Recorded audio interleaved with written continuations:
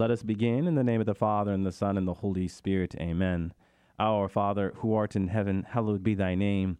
Thy kingdom come, thy will be done on earth as it is in heaven. Give us this day our daily bread, and forgive us our trespasses, as we forgive those who trespass against us. And lead us not into temptation, but deliver us from evil. Amen. In the name of the Father, and the Son, and the Holy Spirit. Amen.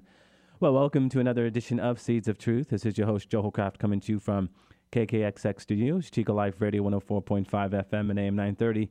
It is great to be with you another Wednesday evening where we continue our reflections into the richness of the Lord's Prayer, this prayer that comes to us in the heart of the Sermon on the Mount, right? So, in really the heart of the proclamation of what it means to live in God. So, yeah, it is very much fitting that our Lord would show us how to pray in the middle of his sermon that talks about how we ought to live. So we have been at this now for quite some time. In point of fact, we find ourselves in the last petition, deliver us from evil. So that will be our primary subject matter for this evening. But before we get into this last petition, I do want to continue to thank all of you out there who continue to take 25 to 30 minutes out of your busy schedules to join me here in the friendly confines of Chico, California, in this radio program, Seeds of Truth, where we really do our best to try to teach the Catholic faith in its many settings.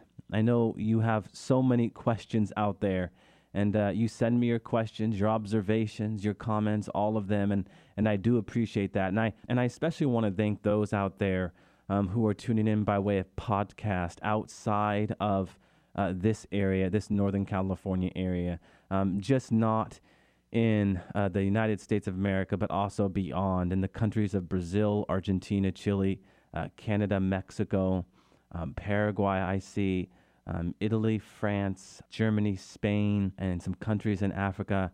I really do welcome all of you into this studio. What an honor and what a privilege it continues to be from one week to the next to really journey with you in this great thing we call the Catholic faith, the Christian and Catholic faith. So with that, we are in this last petition, deliver us from evil. You know, this phrase, deliver us from evil, is a somewhat misleading translation. In the Greek of the New Testament, there is a definite article before the word evil. So Jesus actually commanded us to pray for deliverance from the evil, or maybe even more precisely, the evil one. Now, this brings us back to a discussion we've had in the past as it relates to a reflection we had in the temptation narrative, when in Matthew 4:2, just a few chapters previous to the Lord's Prayer, Matthew pens, approaching the tempter said to him. Now, what's going on there? And how might it help us understand what's going on in the Lord's Prayer? Well, to show the essence of a person, both Greek and Hebrew often use what we call a verbal participle to construct a noun with the definitive article, okay? So the result grammatically is that the attribute is applied absolutely to the person in question. Thus, the liturgy habitually refers to God as who? But the one having mercy. And we read of Our Lady's personal title in Luke 1:28 as the one who has been graced. You know, the sacred name of God can be best defined as the one who is being.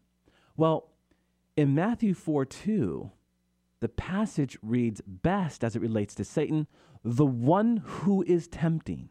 You see, the tempter par excellence is he who places obstacles on one's path to God. It could be said, it is the law of being that one thing must influence another according to its own nature, right? And disposition. I mean, if God is substantial charity, if God is substantial love, then all he can give is what? Love, right? But if the devil is one who is tempting, then he becomes the principle of contradiction and negation, of course, to the one who is love. So when we pray, deliver us from evil, we are really praying, deliver us from the evil one. Deliver us from the one who, by definition, is tempting us 24/7, 365. So it is right that we pray this in this great prayer. Deliver us from the evil one. And, my dear friends, this makes a difference, huh? And a rather large one at that. For there's only one evil, and that is sin. Now, this is not to be dismissive, of course, of other sufferings, loneliness, rejection, grief, cancer, physical debility, mental illness, so on and so forth. All of these can be obviously horrific trials. But let us be clear on something. They cannot defeat us if we remain strong with God's own strength, you see. Even if disease or murder should take our lives, we will not die. Indeed, we will never die as long as we keep faith, as long as we pray this prayer, Lord, deliver us from the evil one. The only thing we really need to be delivered from is not trial, temptation, and suffering, or even the grave. The only real enemy is sin. Sin. Because sin equals death, right? Now, all sin traces its ancestry to the sin of Satan, the fallen prince of angels. Before Adam and Eve faced him in the garden, he had already made his vain refusal to serve God, right? Enticing a third of heaven's angels to follow him in rebellion. Ever after, we know he has raged in vain warfare against God and all his works. He tempted our first parents and so cooperated in bringing the curse of death upon the world. And he has never ceased perpetrating lies and murder against God's children. What is the verse we pray during nightly prayer that comes to us from 1 Peter 5, verse 8? For those of you who pray the divine office nightly prayer each night. Your adversary, the devil, prowls around like a roaring lion, seeking someone to devour. You see, my friends, the devil lives to oppose God's will. He tempts us at every turn so that we might follow him in rebellion, right? Now, we know God does not will that anyone should ever sin. We don't have to look long or far to see that the devil succeeds often in temptation. Perhaps he also succeeds often in the final devouring of souls. Yet, what we also know, what sacred scripture reveals to us, is that his work is futile. What do we mean by this? Well, for God, because he is omnipotent, we know his will be accomplished, right? What does St. Augustine say? Almighty God would never allow any evil whatsoever to exist in his works if he were not so all-powerful and good as to cause good to emerge from evil itself. Did we not talk about this a few weeks ago? Even the greatest evil in history, the torture and murder of God's only Son. What does the Catechism remind us? Brought about the greatest of goods, the glorification of Christ and our redemption. That's paragraph 312. In the words of St. Paul, where sin increased, grace abounds all the more. Now, I have spoken to that passage on more than one occasion, Romans 5, verse 20, and I want to read this passage and put it maybe into a little more context to appreciate our point here. Law came in to increase the trespass, but where sin increased, grace abounded all the more. Okay, so what's going on there? What does Paul intend to mean when he says to increase the trespass? Well, the Torah, the law of God, aggravated the problem of sin because it defined the boundaries of wrongdoing, right? But it could not restrain Israel from crossing them. The purpose was to induce Israel to acknowledge its weakness and cry out for divine help, right? In the words of St. Augustine, the law was given that grace might be sought. Grace was given that the law might be kept. And what do we intend to mean when we use the word law as it relates to sacred scripture? Well, again, the Hebrew word for law, yada, speaks to, but an archery term. It best translates bullseye. when you strike bullseye, what are you striking? The center. Well, when you're living according to the law of God, you are living in the center of God, in God's very heart, if you will. This is why the Hebrew and Greek translation of sin literally means to miss the mark, right? To miss the mark. Once again, an archery term. If you are not living according to the law of God, your dart isn't even hitting the board, okay? Not to reduce sin to archery, but really it highlights how sin is about relationship, living in the heart of God. And that in the end, sin can be best defined as just not disobedience, but breaking the Father's heart, because we are not living in his heart as we were intended to do. Okay, so all very important as we are talking about this last petition, deliver us from evil. So, the devil's works then are worse than futile. They are self-defeating, for when we struggle against his temptations, we grow stronger in what? Virtue. And we gain divine life through grace. Even if we succumb to his empty promises, but then return to God in sorrow, we grow stronger still. This is something we ought to rejoice in, my friends. And as long as we remain united to Christ, we need fear nothing from our trials. What are we speaking to here? Well, in the end, trials, they can work to our benefit. We just need to open our heart to God and let God invade our souls. My dear friends, for each and every one of us, we have those one or two things that we are most attached to, that we struggle with the most. Identify what they are and let God perform his surgery, Let him do his work. Let him show off. Let him show you how great he really is. Satan says, he's not so great. He can't do this. He can't do that. No, he can. We just need to allow God to do what he does best. Heal us and draw us into his infinite ocean of mercy.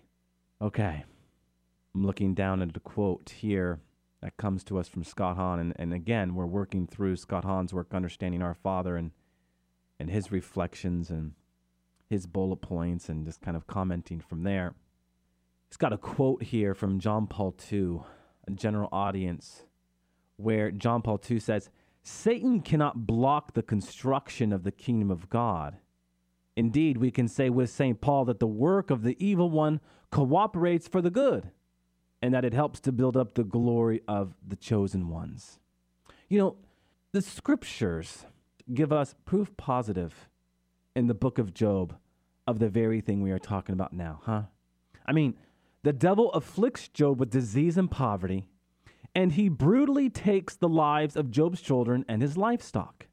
But Job remains steadfast in his faith and in God's goodness. And through the ordeal, Job grows in wisdom, and he proves his love for God when such love seems, by a purely human standard, most difficult to live by. Now, I have spoken to Job a great number of times, and what I have often said is that is not so much the patience of Job that we can learn from, but the impatience of Job. Why? Because again, he is an orator. He inquires. He asks questions. God never really answers his questions. He's only satisfied until he's in God's presence. Yet, there is this element of patient endurance in the story of Job.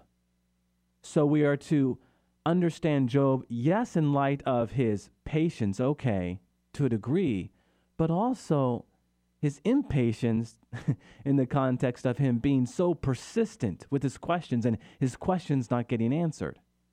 And the point it illuminates is that in the end, we are only satisfied until our answer isn't so much a response to a question per se, as much as it is the answer, capital A, God himself.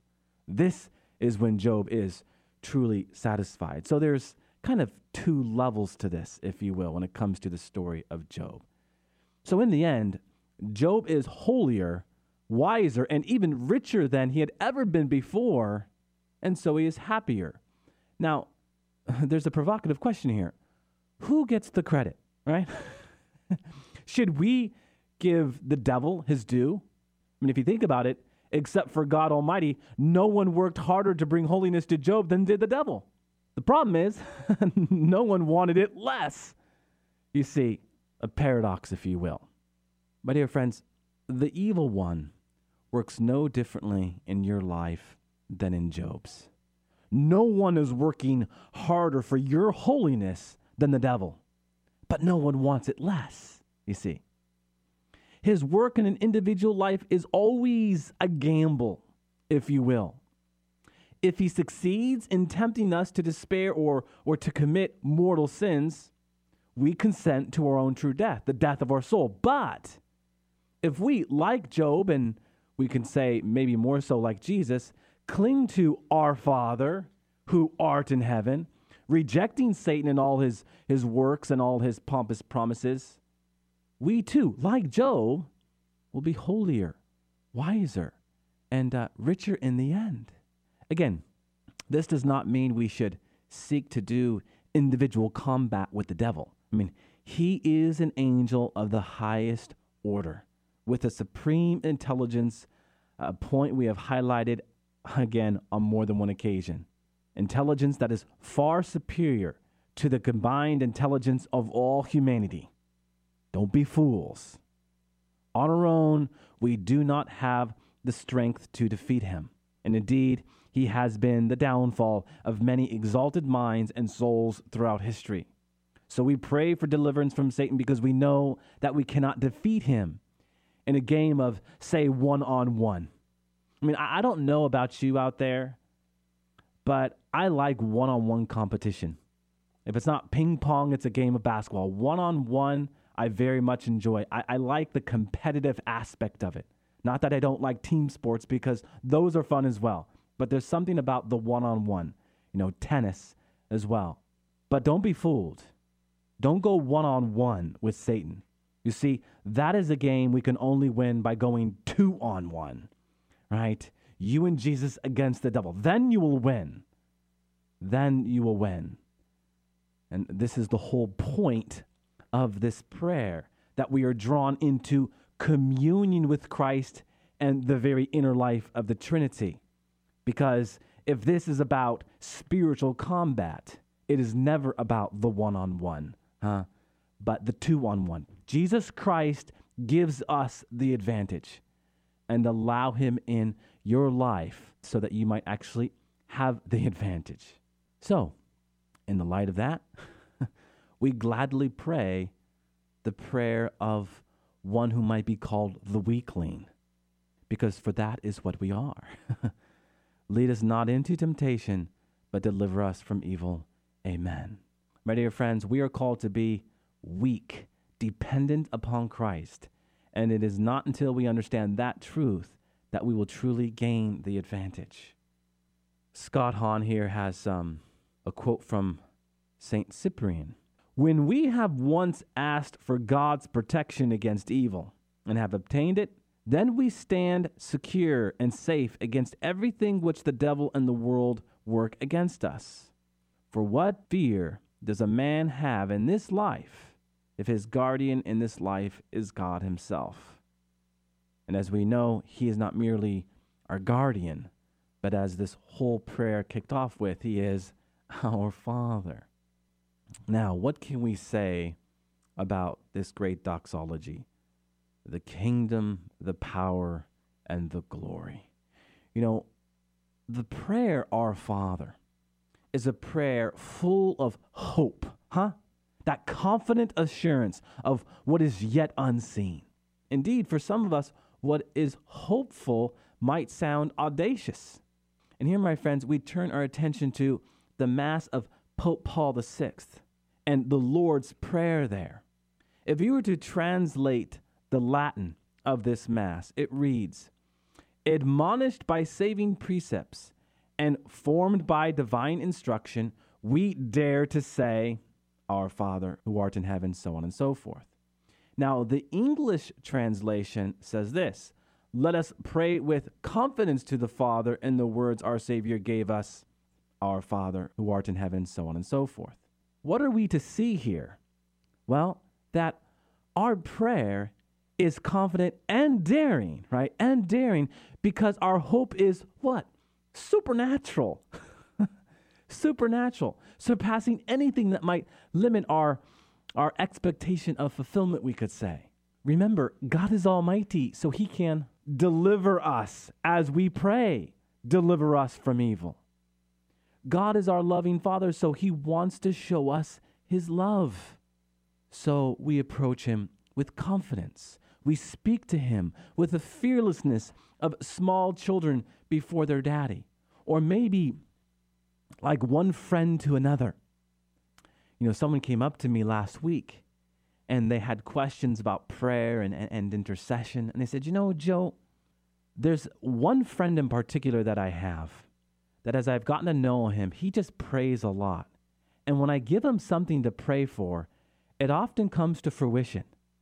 It's as if he really means what he says when he tells me that he prays for me. And so I bring up this story because this gentleman who came up to me says, I go to this friend with great confidence. And isn't that great that we might have such confidence in our friends? I mean, this is a good thing. Now, we have to understand that our friends are human and they will fall. And certainly this is why we rely totally and entirely on God himself. But it's not a bad thing to have those kind of friends. In fact, it's a very good thing. What does the psalmist say? How sweet it is when brothers dwell in unity. When brothers pray for one another, heartfelt prayer, earnest prayer, truly sweet that kind of prayer is. So we turn to God with great confidence. And also it would be worthy of noting, as I have, it is good to have a friend that we turn to with great confidence. And to some extent, to that friend who we have confidence in, that might act like a prism, if you will, and to even all the more confidence we ought to have in God, right? So, all that being said, to the unbeliever or the wavering believer, we could say, this hope we talk about, it might seem or sound too ambitious, yet we must understand it as the very foundation of our Christian life, our spirituality, and who we are before God as we desire to go deeper. Remember that when you talk about the spiritual life, we must always put it in the context of desire, seeking, wanting, aching, because that's what the spiritual life is all about.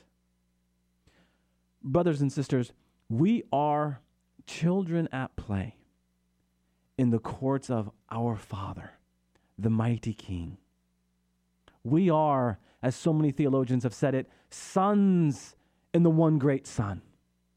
We share in the life of the Trinity. We are God's children.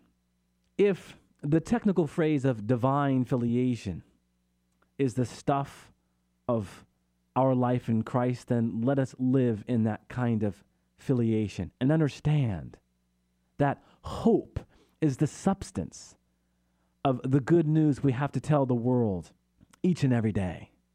What does Peter say to us? 1 Peter 3:15 in that great verse, to make a defense to anyone who calls you to account for the hope that is in you. Always be prepared. Always be prepared to give an account for the hope, right? The hope that is inside of you. The hope of what is yet to come. The hope of what you already share in. And what is the reason for our hope, our confidence, our audacity? Well, the most ancient liturgical texts of the Lord's Prayer make the reasons clear in a prayerful postscript that the church calls the Great Doxology, literally, word of glory. Why do we dare to pray the Our Father? Well, the answer begins with a very simple word, for. A conjunction, right? A conjunction that means because or since. For the kingdom, the power, and the glory are yours now and forever. Most Catholics in the West know this doxology from the Mass and also from devotional prayers. But it's interesting, this doxology in its totality is missing from the earliest manuscripts of the New Testament. However, and it's important to know this, we do find it in the Didache, right? The teaching of the 12 apostles, a manual of instruction, which many scholars have it dated between 60 to 90 AD. It is significant that as we talk about this, specific to the doxology, it was very much present in the Mass of the ancient church. And does not the Mass itself sum up the reasons for the hope of Christians then and now? Why do we pray with confidence? Because we know God is almighty, right? We can pray that his name will be holy because we know that his name is holy from all eternity. We can pray for the coming of his kingdom because we know that his kingdom is already here. We talked about that a great deal. Already here within each and every one of us. We can pray with assurance that his will be done because we know his will is inexorable in spite of our free choices against him. Brothers and sisters, as we wrap up our reflection with this petition and doxology, and we'll sum up the whole of the Our Father next week, what I want us to appreciate is how God writes straight with crooked lines, and how we are made to see that even our worst sins can be a means to become a saint. Now that's something exciting. That's something worth living for. So let us pray this great prayer, and especially this last petition and doxology, with a renewed sense of vigor, that indeed we know God wins in the end, and it is about time we start sharing in that victory, both living in God and for other. We pray, Our Father, who art in heaven, hallowed be thy name. Thy kingdom come, thy will be done on earth as it is in heaven. Give us this day our daily bread, and forgive us our trespasses as we forgive those who trespass against us. And lead us not into temptation, but deliver us from evil. Amen. All glory be to the Father, and to the Son, and to the Holy Spirit, as it was in the beginning, is now, and ever shall be, world without end. Amen. And God bless you.